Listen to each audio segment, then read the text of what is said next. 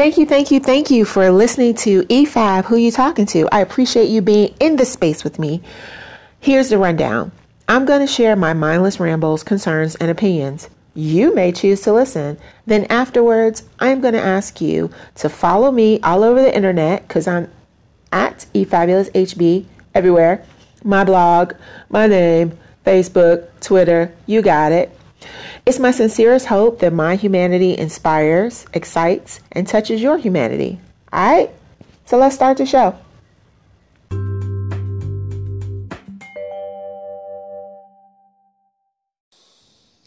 Okay. So today I want to talk about the fact that I don't have anything figured out.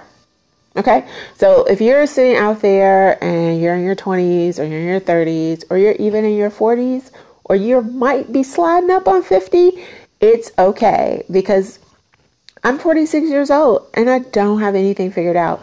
Being 46, I thought I would be so much farther down the line in my life, right? I thought that middle age, I would be this grandiose lady who lunched, who winding down a fabulous accounting career, and I wouldn't have a worry in the world because I would have a great partner that loved me and I would have some type of really wonderful, robust partner and relationship with my kids. And yeah.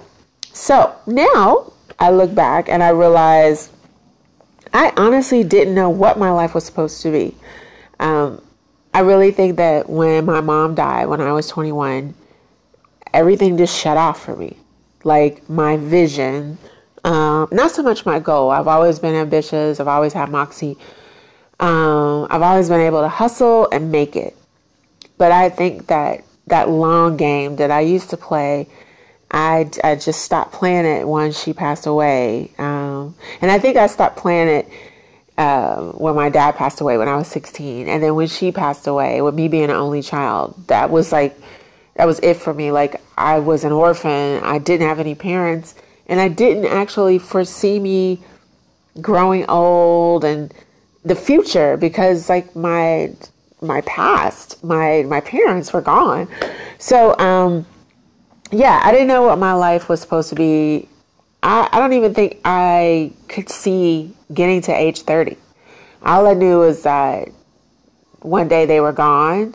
And at that time, I think, when my mom passed away, I was a senior in undergrad.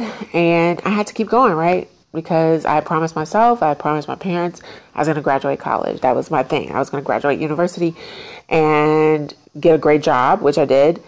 And then I had no plan after that. So I did some really cool things though. So when I look back on how I survived and thrived over the past 2 decades, I'm pretty dope.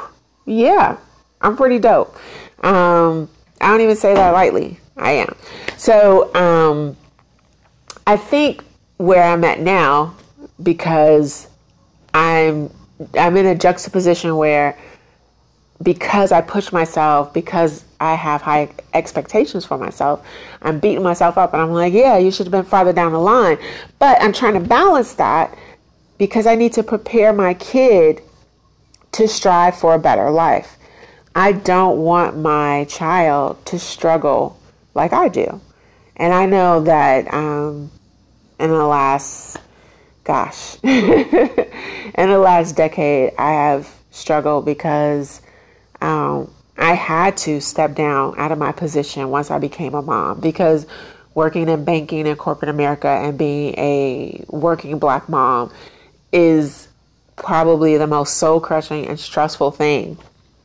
Because you're fighting for respect at work, and then you're also growing this beautiful life that you need to protect. And you got to protect yourself and your sanity and your health so you can take care of this baby. And so my dedication was to my kid, and I had to walk away from a really great job that I loved because it was all numbers. It was my thing. And I think that once my marriage failed shortly thereafter, So, like, yeah, shortly thereafter of having a beautiful baby, my marriage failed. It had been failing for a while, but, you know, hindsight 2020. And then getting divorced.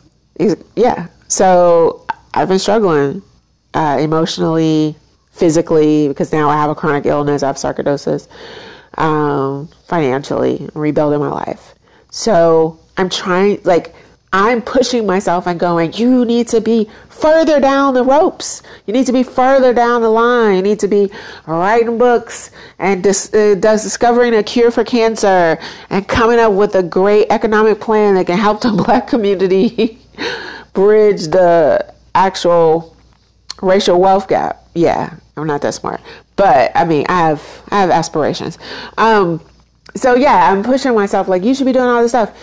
And then at the same time, I'm trying to set my kid up for a better life because I'm like, I don't want you to struggle like me. I don't want you to cry at night like me.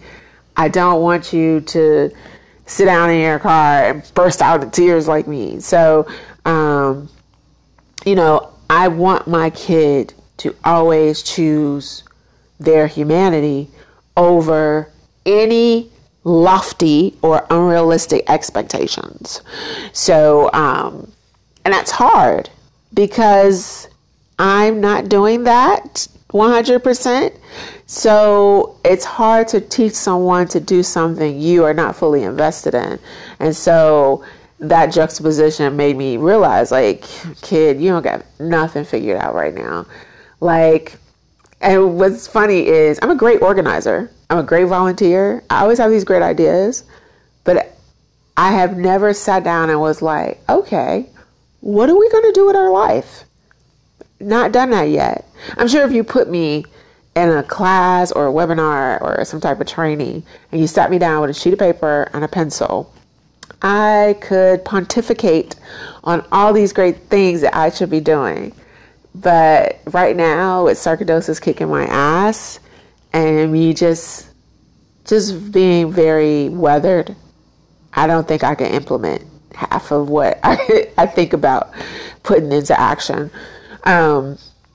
So, yeah, the one thing I do know is that I don't know anything anymore. I used to know things. I don't know anything anymore. I try to take things day by day. I yearn to learn new things and not just be in survive mode, but I want to be in thrive mode. And for anybody that's out there and you're feeling the same way, we're human. You know, this society has forced us into this corner, and it's like, you got to be perfect. You got to do everything right. And yes, everything has to be coming up roses. Oh, that's farthest from the truth. Sucks. Everything does not come up roses. Nobody is perfect. And sometimes you just need to be in a corner and cry. Like, that's my place of peace sometimes. It's just in the corner crying, getting all that stress out. Yeah, I'm emotional. I am a very emotional person. I want to blame it on being a Pisces, but no, it's just me. It's my personality. So, in conclusion, I would say, if you feel like I do, you don't have anything figured out, I guess because I'm tired of beating myself up, the first thing I would say is cut yourself some slack. Focus on getting a good night's sleep and being around people who love you, who champion you, who are kind to you, who are patient with you. And one day you might figure it out, but you don't have to. You might just want to enjoy the ride. And I say these things and hopefully they sink into my head because I'm really talking to myself. So that's it.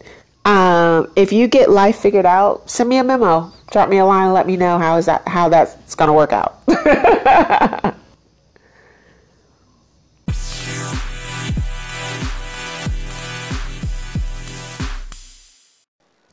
Oh my God, was it good for you? It was good for me to have you in my space. Listen, I would love for you to share this podcast. Sharing is caring.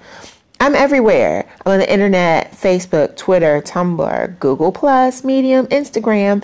And in 20 years, I may be my own app or a giant head stuck in a jar like Futurama. But I'm everywhere, so dig it. So share. I'm efabuloushb.com and at efabuloushb everywhere on the internet. So, as always, it's been real. May you go out into the world a bit happier, joyful, or more damn astounded after listening to my podcast. More dribble from me is coming soon. Stay woke. God bless. Bye.